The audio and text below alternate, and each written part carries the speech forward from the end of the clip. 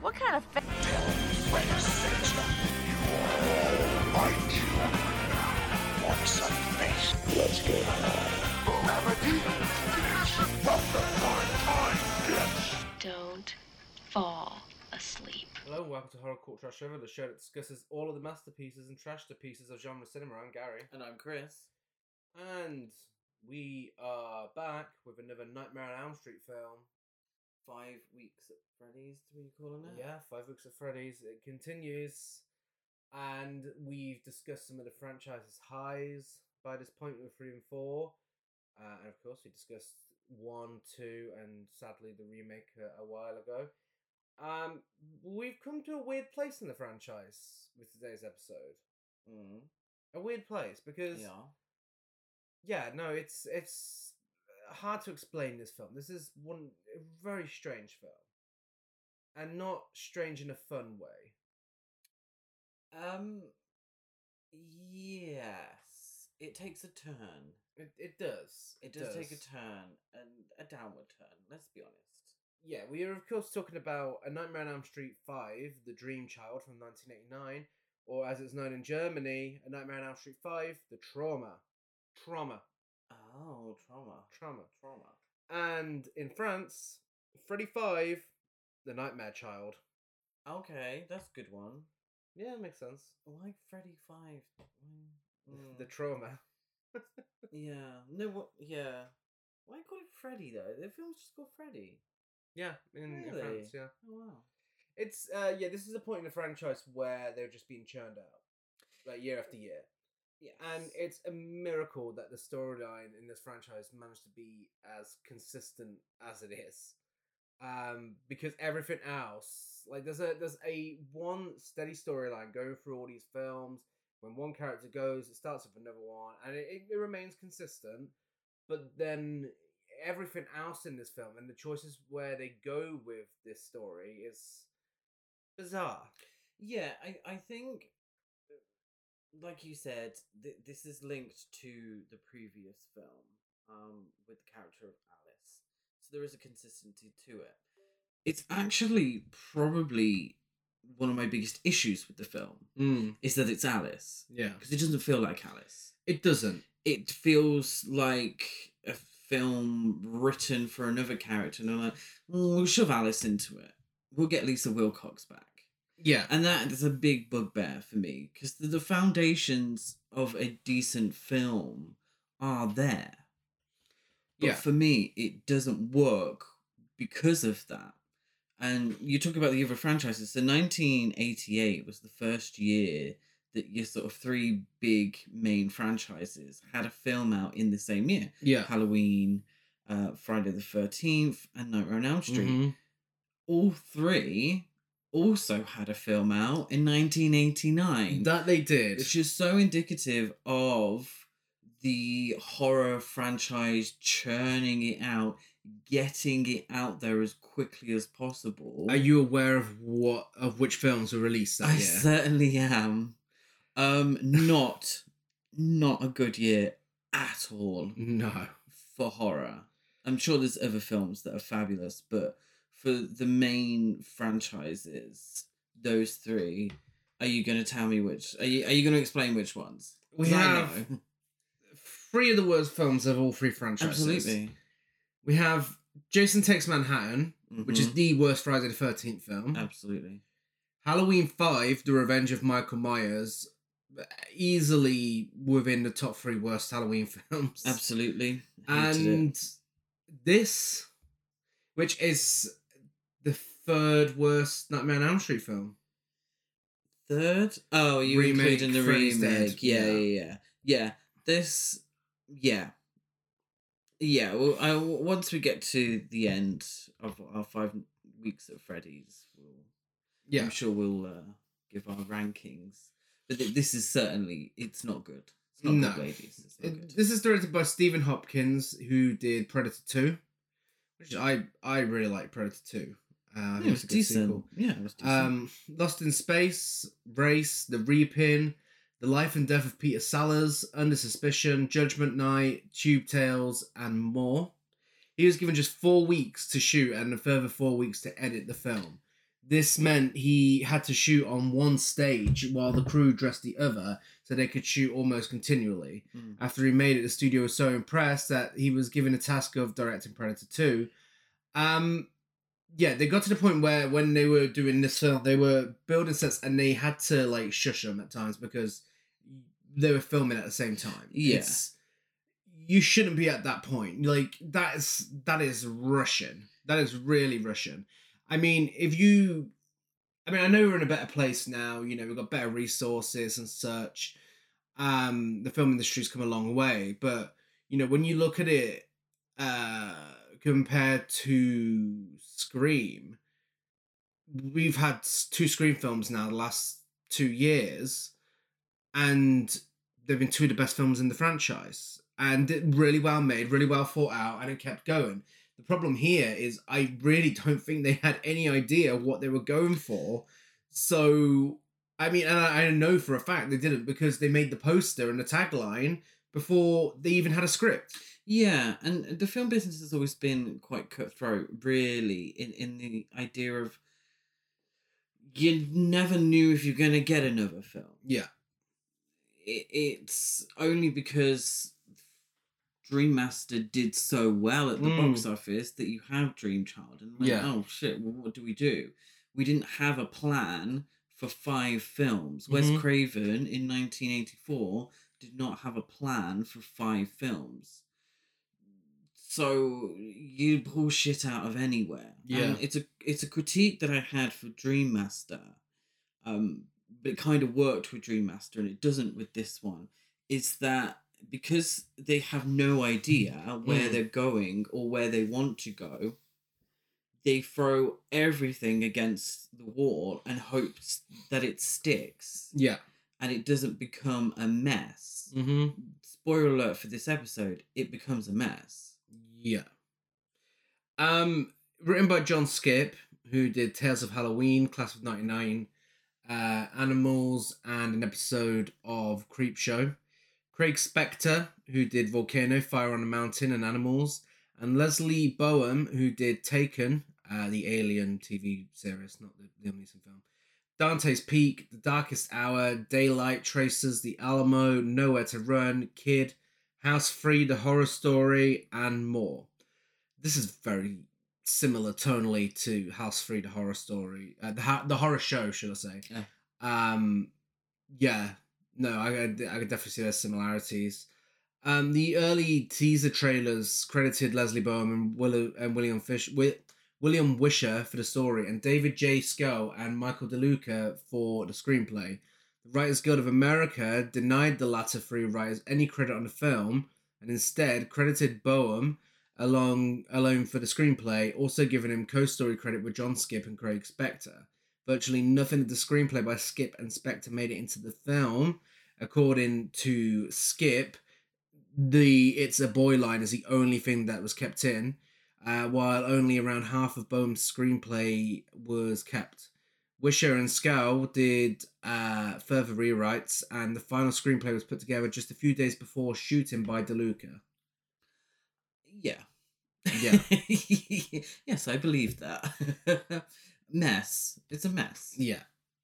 And it's a tale that comes up so many times, particularly in horror films, but in films in general. Yeah.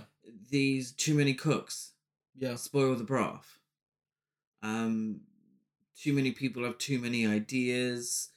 One person decides to cherry pick those ideas, or they run out of ideas and they have to pull something out of their ass, and it doesn't work.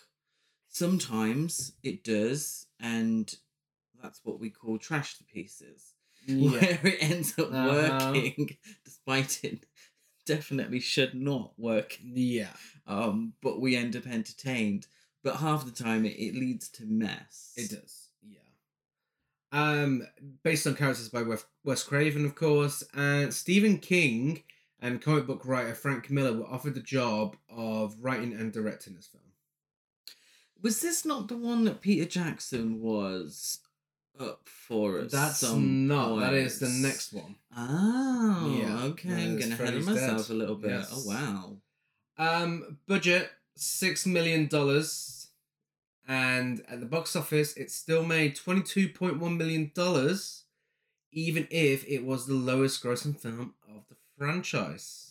Yeah, still big money maker for New Line Cinema. Still. I'm assuming it got some terrible reviews. Mm-hmm. Oh yeah, no. People hated this so much, which led to Freddy being killed off in Freddy's Dead: The Final Nightmare, which ironically would be even more hated than this film. Yeah. I'm just going back a little bit for what we were talking about. The year 1989 in horror. My favourite horror films from 1989, none of them are American. Tetsuo the Iron Man, Santa Sangre,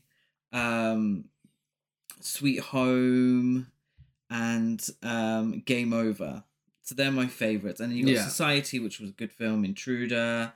But it's also the year of Silent Night, Deadly Night 3. Jesus. Yeah. House 3. Mm-hmm. Puppet Master, which Puppet Master, which I hated. I hate that film.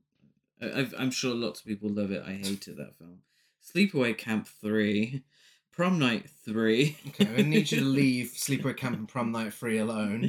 I mean, but they're not the best films, no. Are they?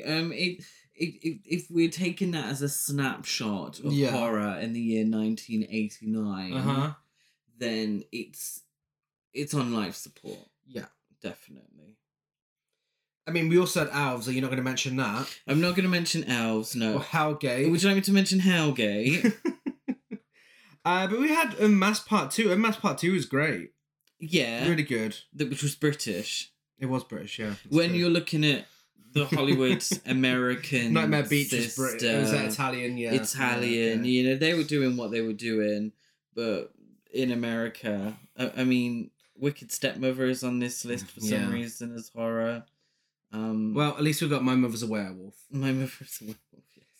All the death sequences in Nightmare on Elm Street 5 were cut down significantly in order to avoid an X rating. Now, you will recall we discussed the New Blood just the other day, the Friday the 13th, Part 7, and that was butchered by the MPAA, and this one wasn't far off it. So Dan's original motorcycle death was longer, and it contained much more gore. Many sequences showing Dan's face racked in pain were cut, along with his screams and Freddy's laughter. Scenes which are seen on screen for only a few seconds are several minutes long on film. The entire sequence is much longer, and the timing of Freddy's quips are different, which makes sense because it kind of just sounds like Freddy's a soundboard in this film. And they just keep pressing him, and he just comes out with random things.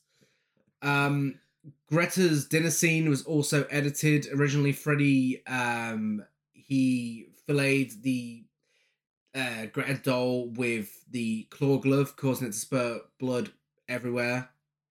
And then force-fed her own stomach.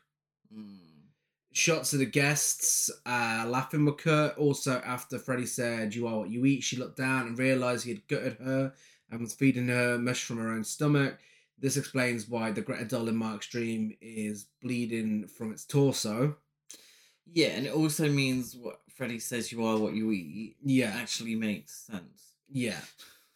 Finally, Mark's demise is also cut as Freddy shreds the paper in the unrated release. His face is animated and shows him screaming along to his cries of pain until Freddy cuts his paper head off. All three scenes can be viewed unedited in the original unrated VHS release. Why would Mark's death, which is cartoon, be cut like that? I know. It's actually quite a silly death scene. And if anyone hasn't watched the film and you're wondering, that's only 3 deaths. Yes, this slasher film only has 3 death scenes. Yes. In 1989 as well. In 1989. I can hear the yawns already. Yeah. Oh, dear. Do you have any history with this one, or? No, I watched them in order. So I bought the box set and watched them in order, and I don't remember hating this. I remember the scene with Dan's death being quite shocking Yeah. and quite memorable. I don't remember hating it, but I don't remember loving it either. I was just like, oh, okay. Yeah, that happened. I remember being really surprised by this one with the tonal change from 4, because this one just, at the time I couldn't put my finger on what it was and what I didn't. I enjoyed it, but there's something that just felt off, and I couldn't put my finger on what it was. Now I can tell you it's definitely the lack of camp. But like the way it started with the sex scene and then the whole inmate, it's like, what the fuck is this? And yeah, I watched all these films back to back at the Prince Charles Cinema for an all-nighter, and that time that I watched it is the most I've ever hated this film. I dropped my rating right down dramatically, and fuck it, it was a chore. And it was a long night of films, and they're all back to back, but oh my god, I really just did not like it at all. But then we rewatched it again after that, and I enjoyed it again. But now I'm watching it today, and it's kind of like not so much. So it's kind of like I never have the same opinion twice with this film. Yeah, it always changes every time I watch it. I suppose what we're doing here is going through the franchise. So we are doing direct comparisons to each year. So when I was watching the film this time, even though I was well aware of it, I was actively comparing it to what we'd seen previously.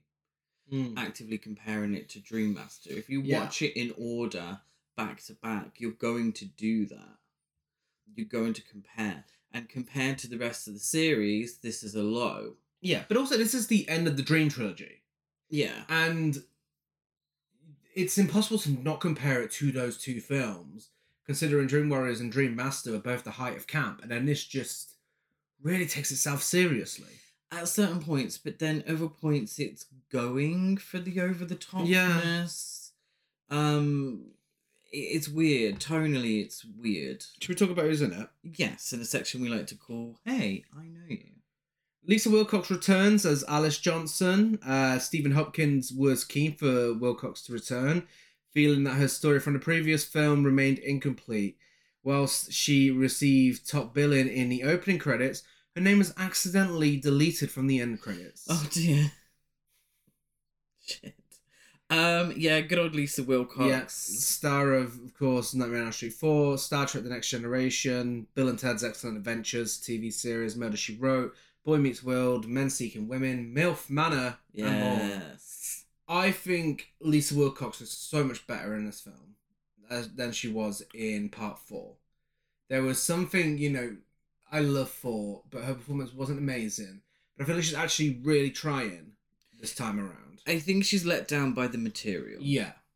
I think that is a problem. Yeah. And also, it just feels like a completely different character. Mm-hmm. It doesn't feel like Lisa Wilcox is playing Alice, the Alice that we knew from the...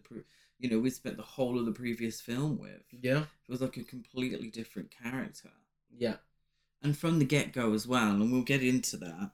But, yeah, the performance is great, but it's not Alice. Yeah.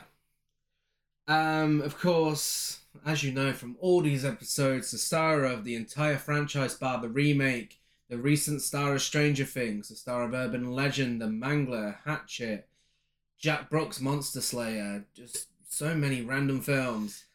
It's Robert Englund, this time as Freddy Krueger, asylum inmate, Freddy's biological father, Ooh. in the asylum without makeup, and waiter without makeup. Ooh. So he's still getting around, doing as much as he can. Yes. Full pop culture icon by this point. And he still is the best thing about these films. He is. Even if his dialogue is really weirdly placed. It's so strange the way he comes out of all his quips in this one. I think it's because of the cuts, though. Yeah. I do think that is an issue. Kelly Jo Minter plays Yvonne Miller. Queen. She is the star of Summer School, The People Under the Stairs, The Lost Boys, Miracle Mile, Popcorn, Mask, The Rich Man's Wife, The Face, New Jack City, House Party, and more. Yeah. Look at that filmography. Yeah. Stephen Hopkins cast her as she, in his words, rocked. She was a real firebrand. Mentor enjoyed acting in the film, but found her diving scenes near the end very challenging because she was suffering from food poisoning at the time. Oh. Yeah. Yeah. You don't want that as you're diving, No, do you? no. It'll follow you down.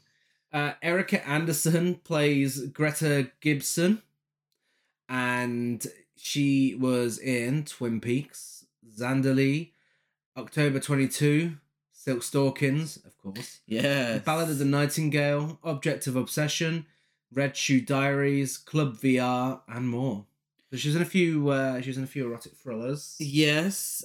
She also came first in a Kelly Ben-Simone lookalike contest.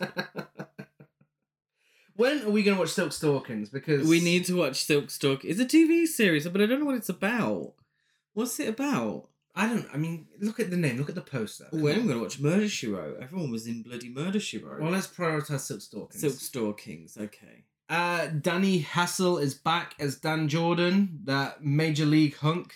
Hey. And, of course, star of Murder, She Wrote, The New Gidget, Houston Knights, Nightmare on Street 4, Simon and Simon, Guts and Glory, The Rise and Fall of Oliver North, Murder, A Self-Portrait, and more. And he felt really lucky that the producers remembered him enough to ask him back for this one. So, okay, of course they remembered you. The girls and gays were begging for you to come back. It's true. And, yeah, he came back and didn't really do much, did he? Really? He didn't. To be fair. He didn't. But it got him his Murder, She Wrote role, so... At least he won't recast. So Silk Stockings, just a little tangent for you. Is a series that portrays the daily lives of two detectives who solve sexually based crimes of passion, Silk Stockings, among the ultra-rich of Palm Beach, Florida. Absolutely. Yeah, sounds about right, actually. Yeah. Sounds like our kind of thing. Yeah? Yep. Finally... We'll let you know how it goes. Finally, Whit Hartford plays Jacob Johnson, and he actually went on to some decent things. Ooh, Jurassic Park. Nice. Poltergeist 2, The Other Side. Jurassic Park? The random kid that talks to Sam Neill at the Oh, start. of course. Yeah. Yes. Poltergeist 2, The Other Side, Batman the Animated Series, The Perfect 46, The Caper Kind, The Addams Family, and more. Yeah. He's got a distinct look, which I think helped. Yeah. I don't know if it helped him as an adult. Mm-hmm. But yeah, I think yeah, we're not big things in the 90s. Do you understand the kid? Yeah. You know what I'm getting I don't know at. if he was more than a child actor. Yeah, I find that a lot of child actors during that period had very distinct looks, but it didn't really help them as they grew older. No. Like Macaulay Culkin, he had, that child actor look of him. I don't know how to pinpoint what I know what you mean, but you know what I mean. Okay, let's talk about our feature presentation. When it comes to terror, Freddy knows best. Now, Freddy delivers. It's a boy! I don't know how, but now he's back. His greatest masterpiece. Better not dream and drive. A Nightmare on Elm Street 5, The Dream Child. The party's just starting. Rated R. Starts Friday, August 11th at theaters everywhere. So, in June 1989, a year after the previous film, Alice Johnson and that Major League hunk Dan Jordan have started dating. And there are no signs of Freddy Krueger. So to celebrate this, the opening credits is intertwined with the two of them having sex. Channel 5 erotic thriller style. Blue lighting, slow motion, very close, sweaty, moist. And the film decides to give the gays and girls what they asked for. Dan's ass. But it's not him. Is that a pun? But Yeah. Yeah, it's not him. It's a double. It is, in fact, Michael Bailey Smith, the same actor who goes on to play Super Freddy later on in the film. Yeah, if we saw his butt cheek, I didn't notice. No? Did you know? I was confused. I didn't know what body part I was looking at any given time. I watched this film a lot of times. I knew exactly what I was looking at. Yeah. Well, I was taking Is this where the VHS got a little fuzzy? Well, yeah. There is some arse grabbing in this, and I'm surprised you didn't notice. You love spotting a good arse grab. No, I don't. Yeah, you do. Friday the 13th, that's it. Well, you knew what I was talking about immediately. Grab in a film. Silent Night, Deadly Night. Filthy Oh, Devils. Yeah, of course. There's a few. I can't think of them all right now, but there's a few. Whilst taking a shower after having sex, something that all the boys wanted to see, but again, it's not her. It's a nude body double served as a stand-in for Lisa Wilcox, and that's not her. So what you get it Angie Dickinson style. Oh my god, this looks nothing like Lisa Absolutely Wilcox. nothing. So you get like what is essentially a full frontal. Yeah, but it's behind the glass shower door, of the shower. Yeah. So it's very obviously not Lisa Wilcox. Yeah. And it feels really cheap. Yeah. Because it's like, oh, I'm going to show some TNA. But also because that isn't what this franchise is. No. Like, there's the few scenes here and there, like your Joey and the nurse scene and the waterbed, but those were used in the dream for certain reasons. This just felt really unnecessary. Yeah, because essentially what happens is the shower door won't open and the water starts spurting out from the drain and from the shower head and all that business, and it starts to fill, and Alice starts drowning in it, which is really cool effect, looks great, kind of played off of not an actual fear of people, but it's understandable. Yeah. Do you know what I mean? You know what I mean? Really cool. So they could have done that and not had us see everything through the glass. Yeah. So it feels cheap. It's distracting from the scene itself. Yeah. You know, perfect example, Janet Leigh in Psycho. Mm-hmm. You don't see anything apart from parts of her body. Yeah. You don't see the TNA of it. No. So it's not distracting. But this is the thing, though. I mean, they're on a tight schedule enough as it is. You know, you're in a rush here, guys. You could have saved yourself the effort of casting a body double. You could have just not showed anything. You know? Really. It just feels cheap. And like Gary said, Nightmare on Elm Street wasn't known for that. Friday the 13th, yes, of course. Very well known. Yeah. For that TNA. But not in this case. It wasn't necessary. And it's Alice. Yeah. This is, you know, a character that we knew throughout the whole of Dream Master as shy and greasy haired, wouldn't say boo to a goose. I suppose. And now we're seeing her get laid. Yeah. And giving us, you know, full frontal in the shower. I suppose if you're clued up on the rules of slasher films, it kind of means she's not safe. It's kind of immediately like, okay, shit, this is your main girl from part 4.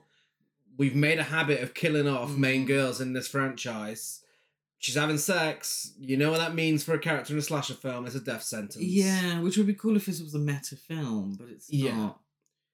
I mean, it's probably one of the 1,000 tones that it's got going on. Yeah, probably. She's transported into the dream world and has a vision of herself dressed in a nun's habit. She's back in the habit with a name tag saying Amanda Kruger, and she's in a strange asylum. To help us out. Just in case. Just in case we forgot her name. You know she wasn't in the last one. Well, the problem is part 4 completely ignored Amanda Kruger, so we have to be reminded that she was a character that existed. She's attacked by patients. Sorry. She's attacked by patients at the hospital, and it's a really grubby scene because obviously we know where it's going. We know the backstory. and just having her surrounded by all these men. You know, it doesn't show any sexual assault, thankfully, but you know where it's going, and yeah, it's rough. Again, jarring compared to where we were with the last film. But yeah, she wakes up, and something that when I first watched this scared the shit out of me is one of the patients, the one played by Robert Englund, is in bed next to her and pins her down. But again, she wakes up and he's gone. But the jump scare is fucking... When I first watched it, it was so effective. Yeah. Yeah, it really got me. The next day, Alice is graduating from high school alongside her new friends, Greta Gibson, an aspiring but reluctant supermodel.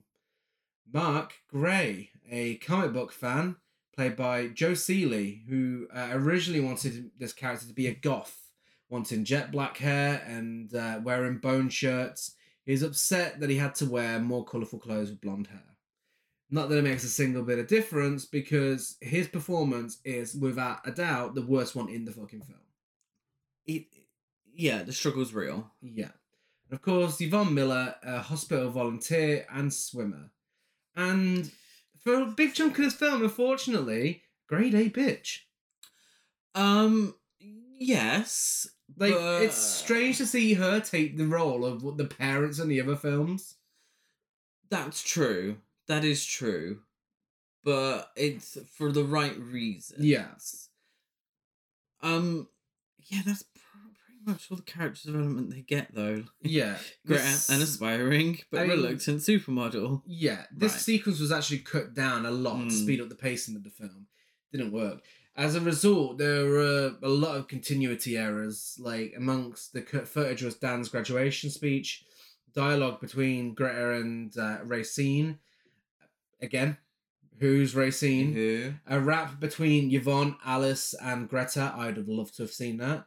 Additional dialogue about parents and future plans, and a scene in which Alice's father gives her a camera she'd been saving up for as a graduation present before she went to Paris. And if you watch closely, you can see Alice hand her father the camera before they go to take the group picture. Now, the MPAA didn't make you cut that down. I would have loved a rap between our three girls here. Yeah, I'm not sure about that. We do get in this scene as well Greta's mother. Icon. Yeah, she is. Mark's flirting with her, isn't he? He's flirting with Greta. He shoves a lollipop in her face and tries to get her to lick it. And you have the dialogue. Greta, that's not what a cover girl puts in her body. But this is how she talks for the whole of the film. She's absolutely the underlay of this film. She is the underlay. She is the mother who is rich mother who is neglectful of her daughter and her daughter's true wishes. Well, this is very much the thing. At this point in the franchise, you know, it's seemingly forgetting its own lore here. I mean, I get it. Freddy wants revenge on Alice for sending him back, killing him. Great. But the whole idea of the first four films is kids suffering for their parents' doings. Yes. For burning Freddy Krueger alive. I'm pretty certain Greta's mum didn't burn Freddy Krueger alive. I'm certain Yvonne's parents didn't do it, or Mark's parents. These are just random kids that end up getting killed because they happen to know Alice. Yeah, and this is a big problem for me. The biggest problem is the fact that I do not care about any of these characters. No. I don't. Dan wasn't really that much of a big deal in Dream Master. No. Really. He was asleep or knocked out for half of it. Alice doesn't feel like the same character. And then these three, wherever the hell they've come from, they're graduated. So they've just graduated. Where were they in part 4? Exactly. There's no real mention from them of anyone who died in part 4. So by all accounts, they've only been friends with Alice and Dan. Yeah. Well, Alice at least for a year. At most. Yeah. Because they didn't feature at all in Dream Master. No. So it's like, who are these characters? And if you're gonna get fodder for the killer. Yeah. Like in Friday the 13th Part 7. Mm. At least get a few of them, not just 3. This is the thing, because it's not spending enough time developing in them anyway. Yeah. And spoiler alert, one of them survives. Yeah. Yvonne lives till the end, Yeah. which I'm living for, but also means we only get 3 kills in a slasher film. Yeah. With not much else going for it. It's true. Which equals, in my estimation, getting my calculator out, equals boring. Yeah. Yeah, it does. Alice confides her nightmare to Dan, who tells her she's in control of her dreams. Oh, nice one, Dan. And then she walks off and starts bitching about her dad to herself, where she bumps into him. And speaking of characters who don't feel like they're the same character from the previous film, we're given some exposition that he's no longer an alcoholic. Yes. He just doesn't feel like it anymore. Yeah. That was pretty good. That was good. That was good running Blakely. Well done. On her way to work, Alice bumps into the Jump Rope Girls, who still don't have a second single, but one of them does get a solo, and she decides to change the lyrics to 7-8, Better Stay Awake, and 9-10, He's Back Again. Wow, remix. Poor Alice, still having to fucking work at the Crave Inn. I know, she's still, well, I mean, she said in the last one, you're going to be there till you die, and seemingly she was right. Even on a graduation day, yeah, you think she'd be able to get the day off? Now, this here. Yes. Is this fixing a bugbear that you had with the Dream Master, or am I giving the film more credit than it deserves? You're giving the film more credit than it deserves. Do you think this is her daydreaming? No. Okay. No, it's explained. I'll tell you. This is a huge bugbear for me with the film. I know there's a line of dialogue coming up that says that he's dreamt himself alive. Yes. The idea is that at the very moment of conception, this child has been dreaming. Of course, yeah. And it's not her daydreaming, it's the child that's dreaming. Yeah. And I don't know how the time works in this film, but seemingly this baby that only got conceived on graduation day develops at an incredible speed, but no one cares to mention that.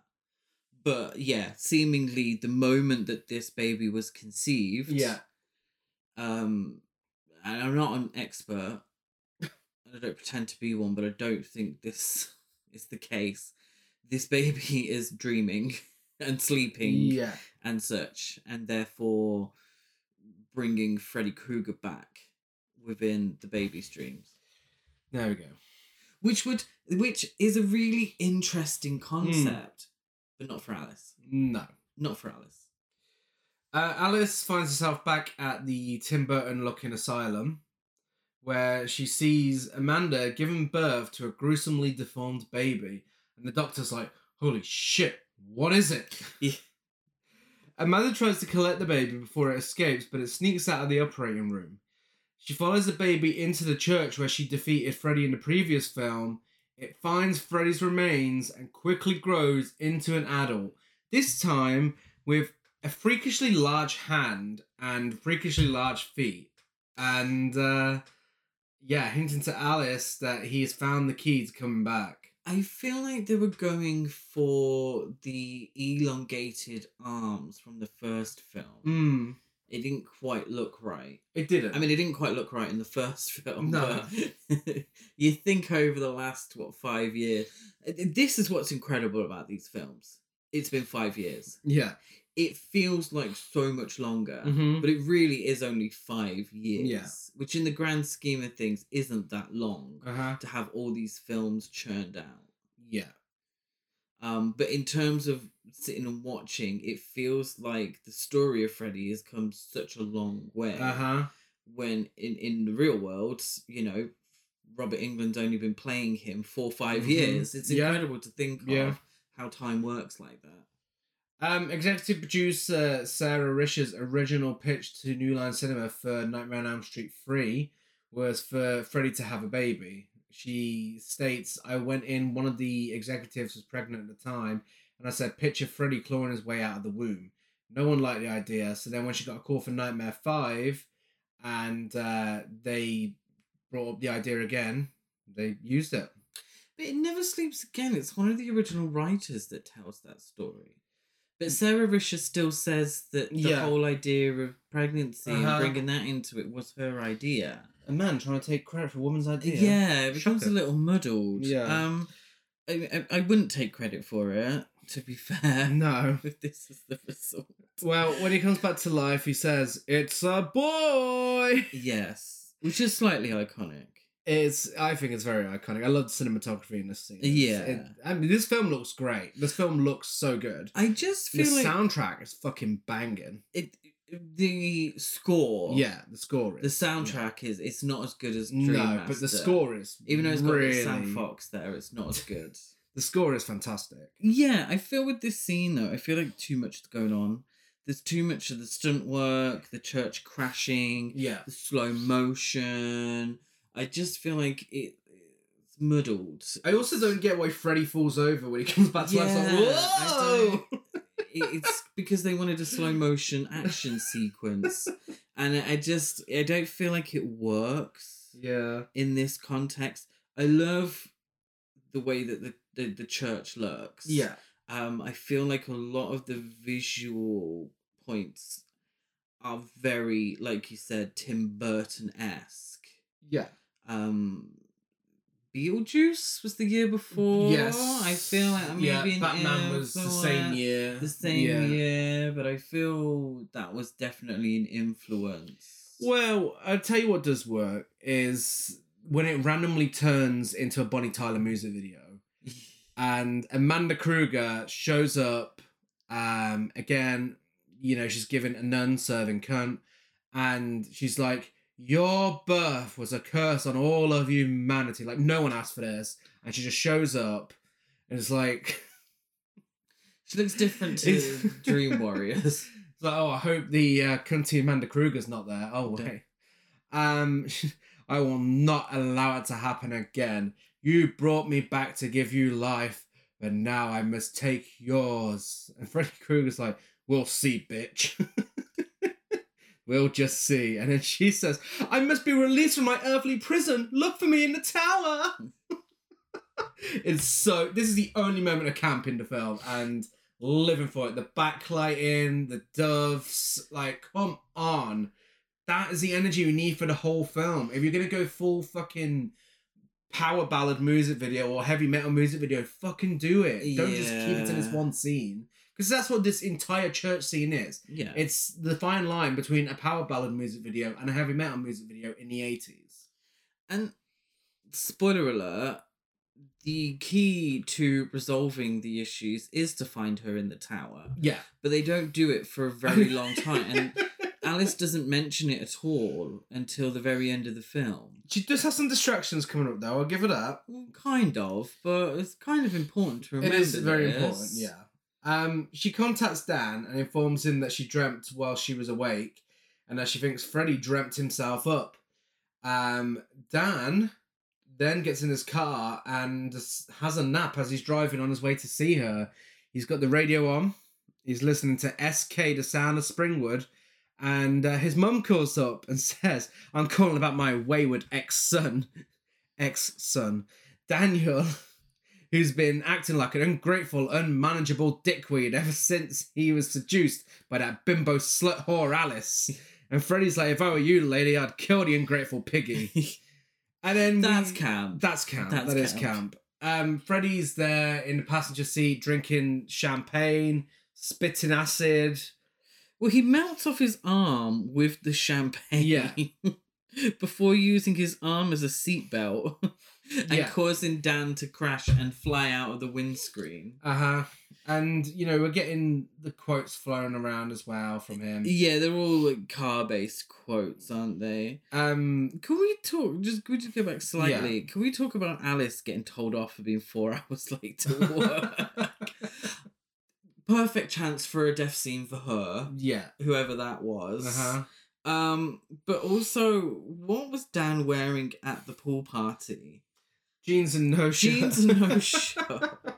Like, you're a pool party. Where's your swimming costume? So weird. But yeah, it's the first time this Dan falling asleep at the wheel. I think it's the first time it feels too convenient. People randomly falling asleep. Like, in the films previous, someone falling asleep in class, I understand. People falling asleep because they forced themselves to stay awake for a prolonged period of time, I understand. But Dan doesn't think Freddy's back. Dan's been getting a good night's sleep. Yeah.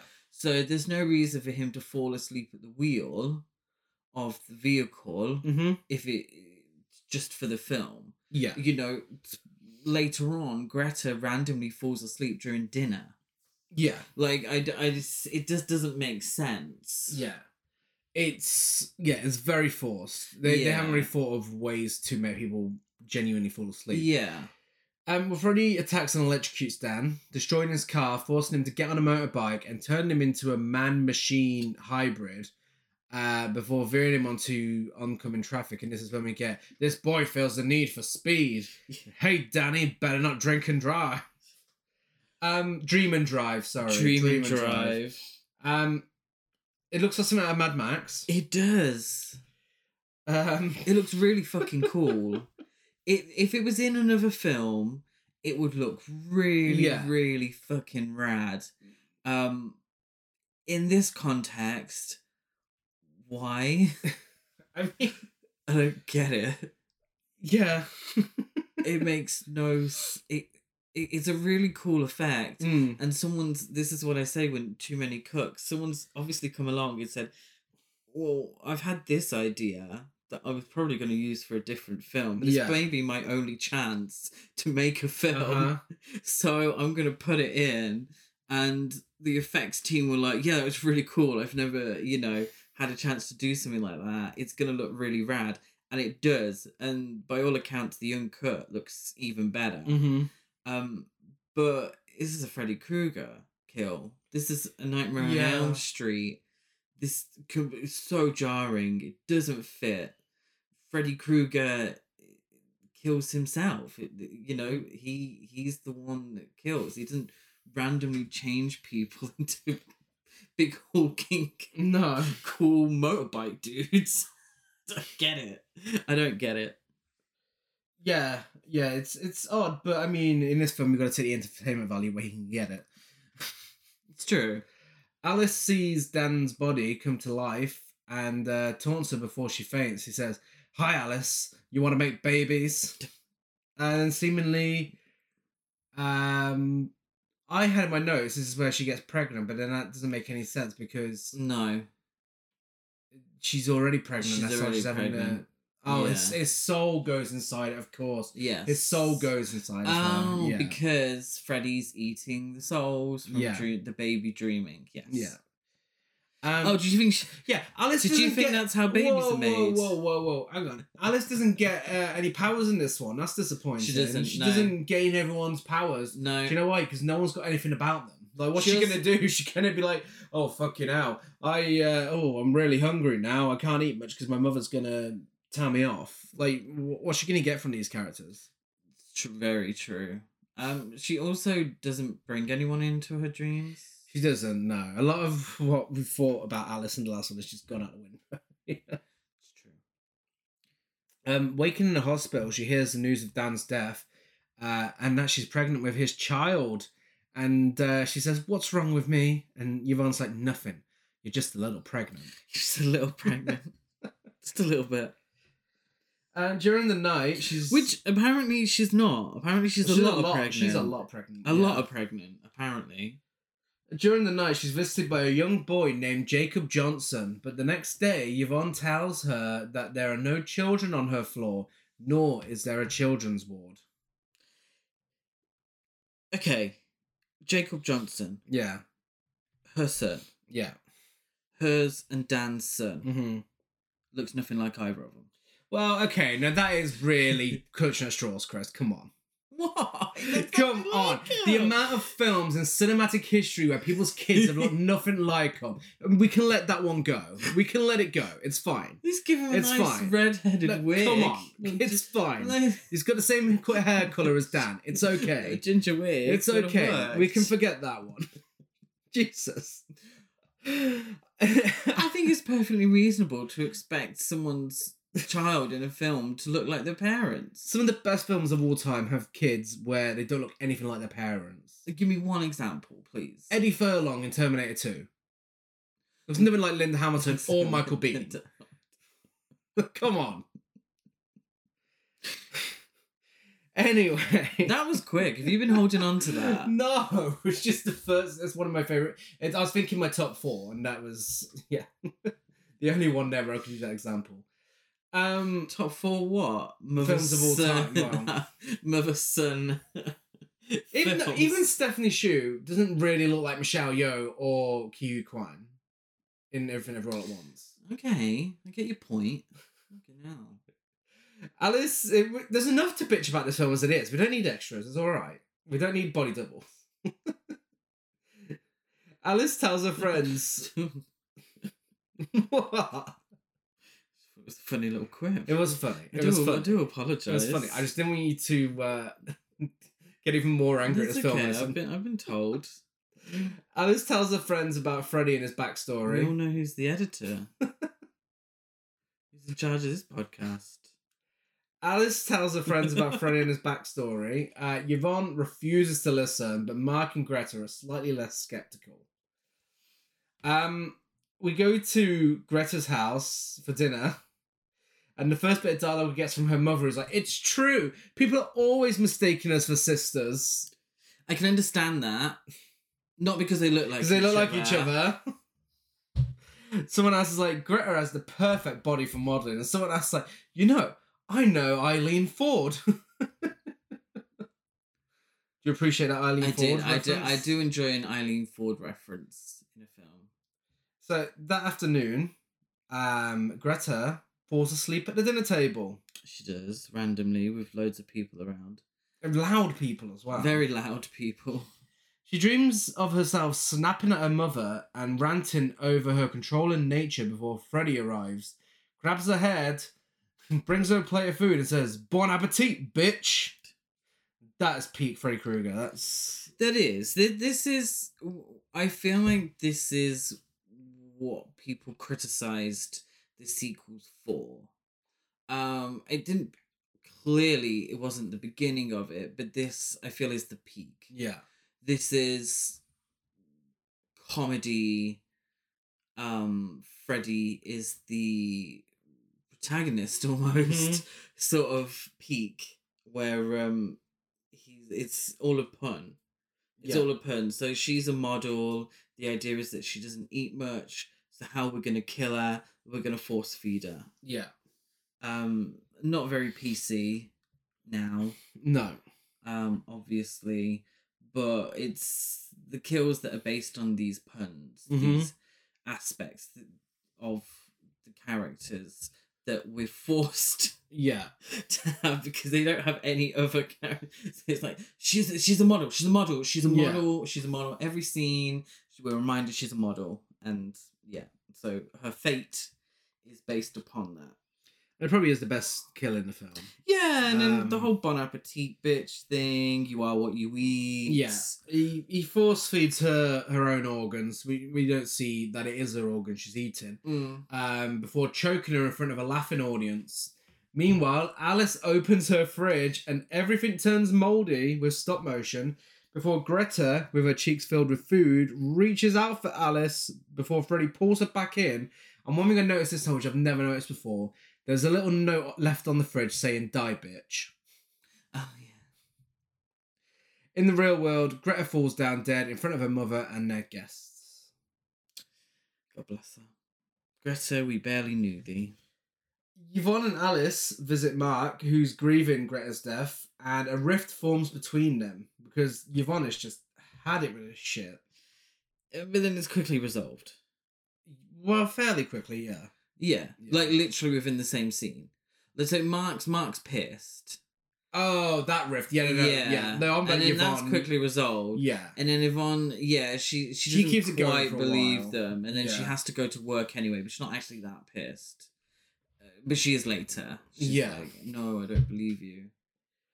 Mark falls asleep and is taken to Nancy's house, or as it's known by this point in the franchise, Freddy's house for some reason. He's nearly killed by Freddy, but Alice saves him before seeing Jacob again, who warns her that maybe having kids isn't a good idea because they're just going to fucking whinge at you like he does. I like the way that she draws herself as a stick figure in the picture of Nancy's old house, in which to join him in the dream. Yeah. But she has to write her name above it. Alice, age 20. Alice. And then she's in the dream. But yeah, I don't get it. Is this one of her dream abilities? I don't get it. No. Yeah, Jacob... she just draws a picture and she's in there. Yeah. Yeah, Jacob whinges for a bit and very much tells Alice that she's his mum without saying the exact words. Alice requests that Yvonne gets her an early ultrasound and discovers Freddy is using Jacob as a conduit to attack her friends even when she's awake, and has been feeding him his victims to make him like himself. Absolutely bizarre and over-the-top idea. Yeah. Which could work. Yeah. It's not completely, it's a Nightmare on Elm Street. Yeah. Completely within the realms of possibility. And the scene that it comes with inside her womb is just absolutely so over the top. Yeah, that's true. Yvonne and Dan's parents still believe Alice is crazy. Mark's very much at this point, which is where some of the film's messaging, intentional or non-intentional, comes in, suggests that Alice could just get an abortion. Yes.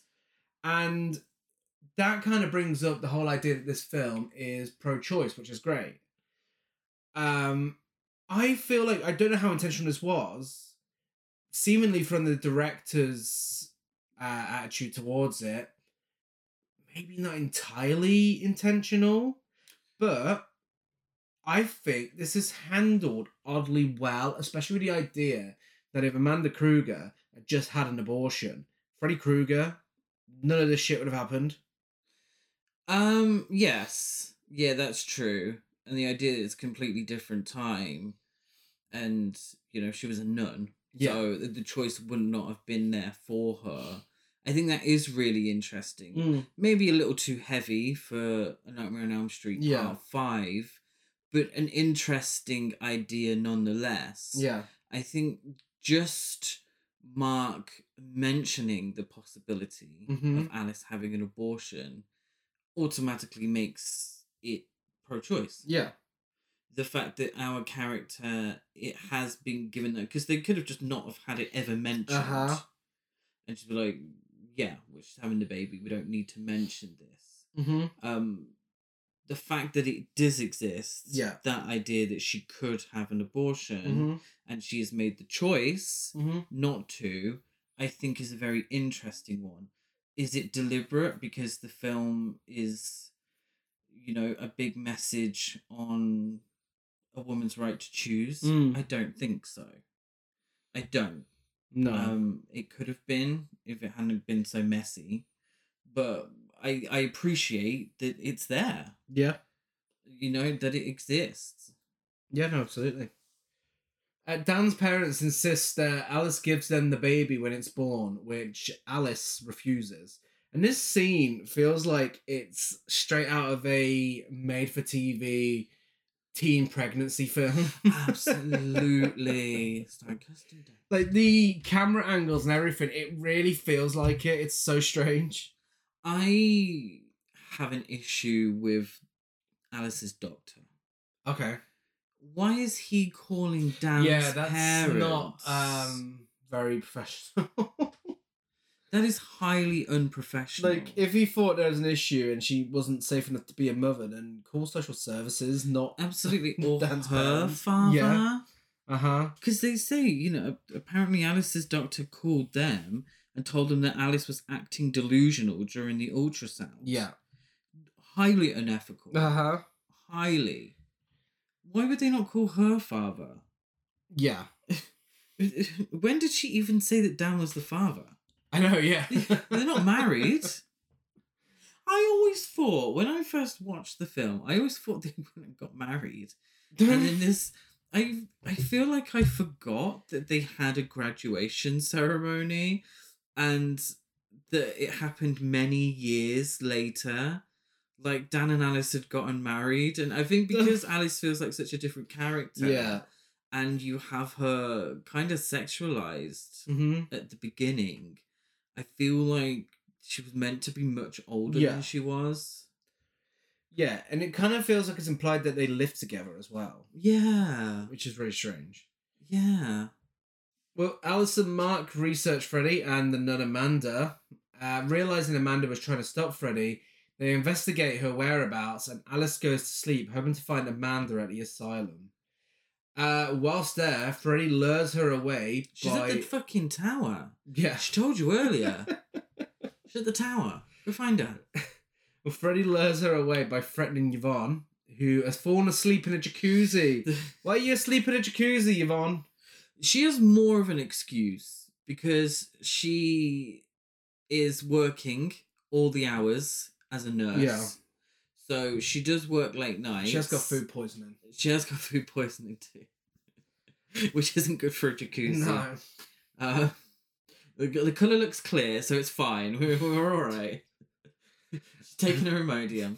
And, but she also, she's got diving and all that business. Yeah. She's a multifaceted woman. She really is. She's got a finger in every pie, this Yvonne. I'm living for her, I have to say. Alice rescues Yvonne by shoving a big pole into Freddy's mouth. The scene that is featured amongst many others at the start of Freddy vs. Jason. Yvonne finally believes her. I do like, just talking about this scene, I like the visual of her diving into a puddle. Uh-huh. That's about it. And then when she's up on the diving board, this is very Beetlejuice. It is. Those claws going towards her, above her. So very Beetlejuice. Mark falls asleep. I won't say his name again. And is pulled into a comic book world. Hey. Freddy taunts him with Greta's corpse, which he throws to the ground, causing it to smash to pieces as it changes to a doll. And Mark, which is very much, I feel, a riff on the Wizard Master in Dream Warriors, says, "Time to die, you Scarface limp dick," and transforms into a superhero. Yeah, the Phantom Prowler, which is the superhero.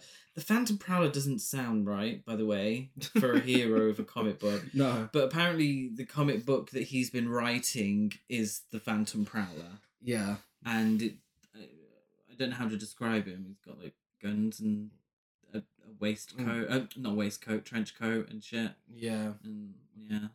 Yeah. Yeah, this scene, visually, really, really cool. But, it is cheesy. It is. The Wizard Master was cheesy. But if the rest of the film was the same tone, this wouldn't have felt out of place. Yeah, that's true. Freddy turns him into a paper cutout and slashes him to pieces. Yes, yeah, well, Super Freddy, isn't it? Super Freddy, yes. Yeah, he goes, faster than a bastard maniac, more powerful than a loco madman. It's Super Freddy. And then we get the bloke from the beginning. Uh-huh. The body double. With Robert Englund's Freddy mask on. Mm-hmm. And he's got like a lightning bolt. He's meant to look like who's the superhero? I don't know. But visually, it looks great. Mm-hmm. It does look really cool. Yeah. It's giving Sin City. Mm-hmm. And apparently I say apparently, it's a fact. The everything was painted. Yeah. Black and white and grey. And looks really good. It looks genuinely really good. Alice goes to bed to find Freddy and save her son. When she gets there, Freddy's like, "Nice try, Alice. Thanks, babe." He chases Jacob around for a bit and he's like, "Kids, always a disappointment." Yeah, so the asylum, is that where they are? Yeah, so that's where they are now, and realising Freddy has been hiding in her every time she fell asleep, she draws Freddy out from within herself, literally.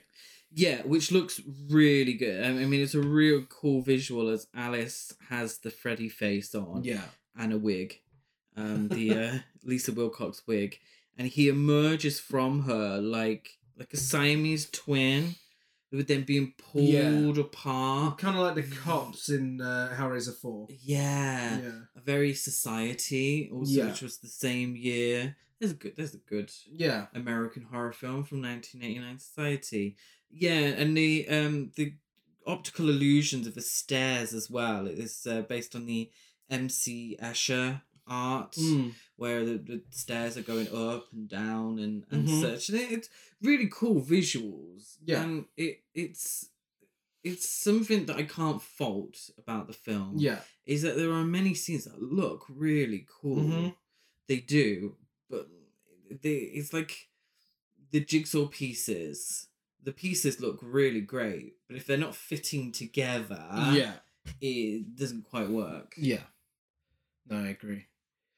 Yvonne finds Amanda's remains at the asylum and joins the fight in the dream world, encouraging Jacob to use the power Freddy had been given him. So Yvonne literally goes to the tower, taps her on the shoulder. Ghost Amanda turns round and says, "Thank you." And Yvonne's like, okay.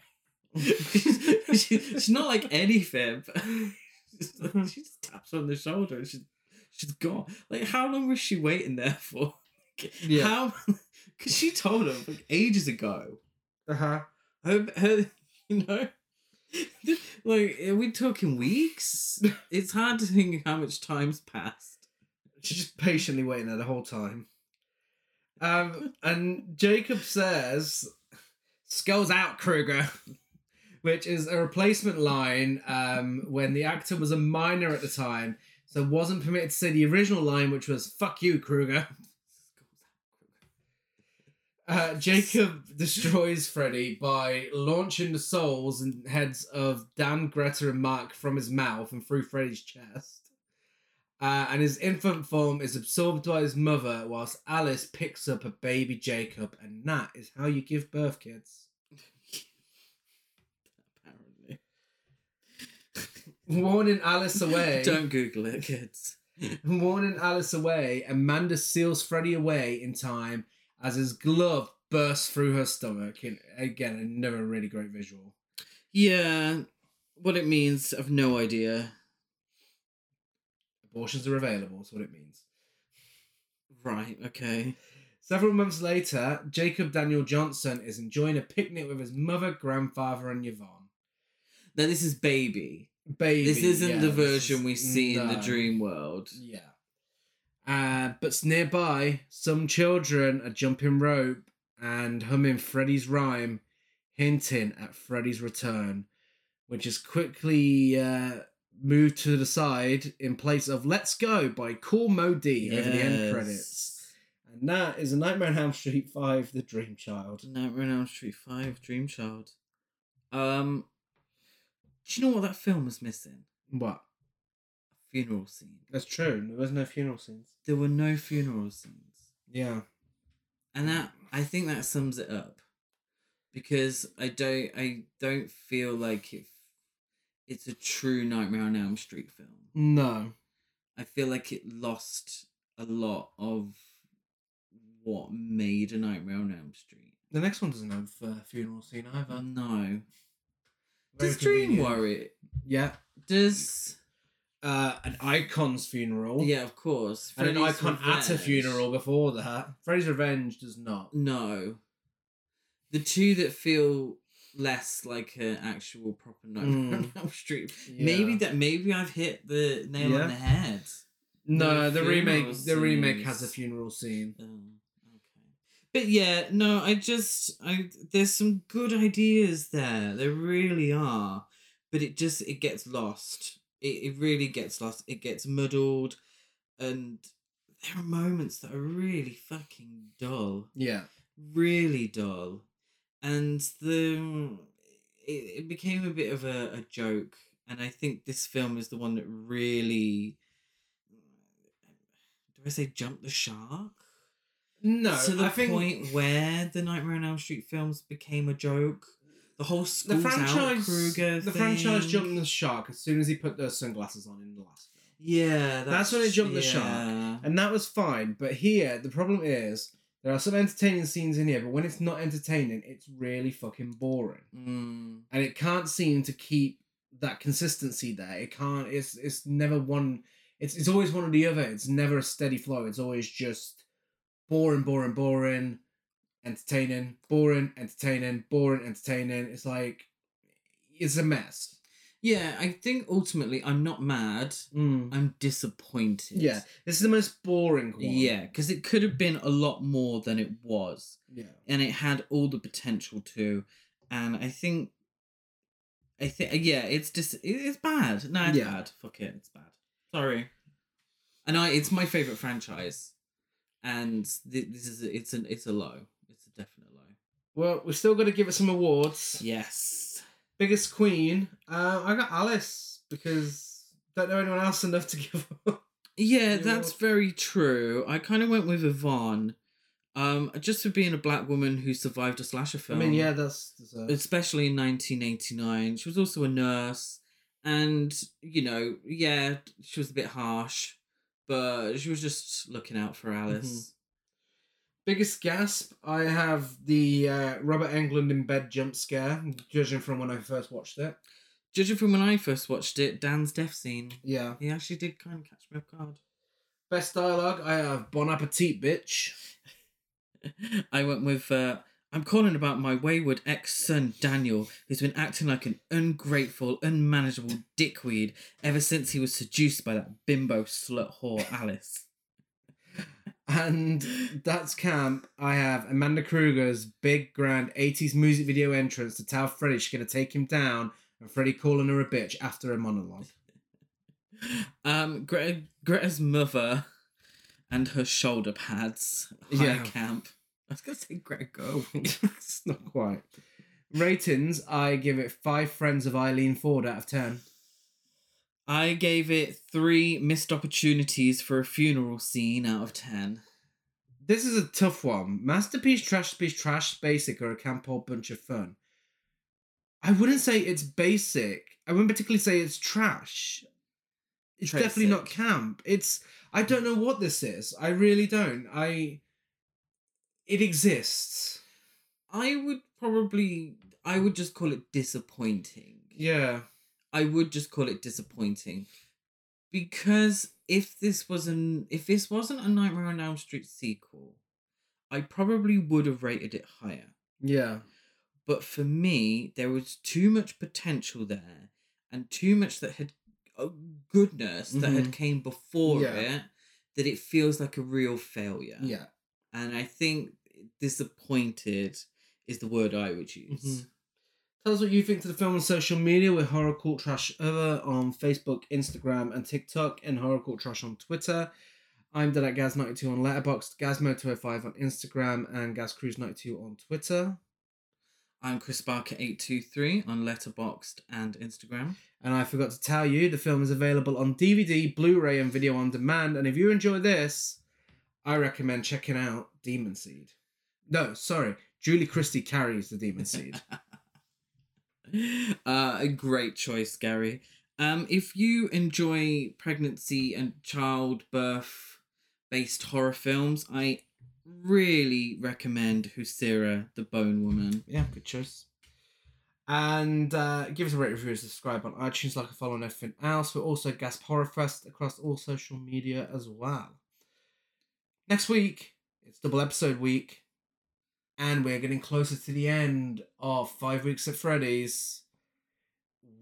It means, coming up next, we have Freddy's Dead, the Final Nightmare. Jesus.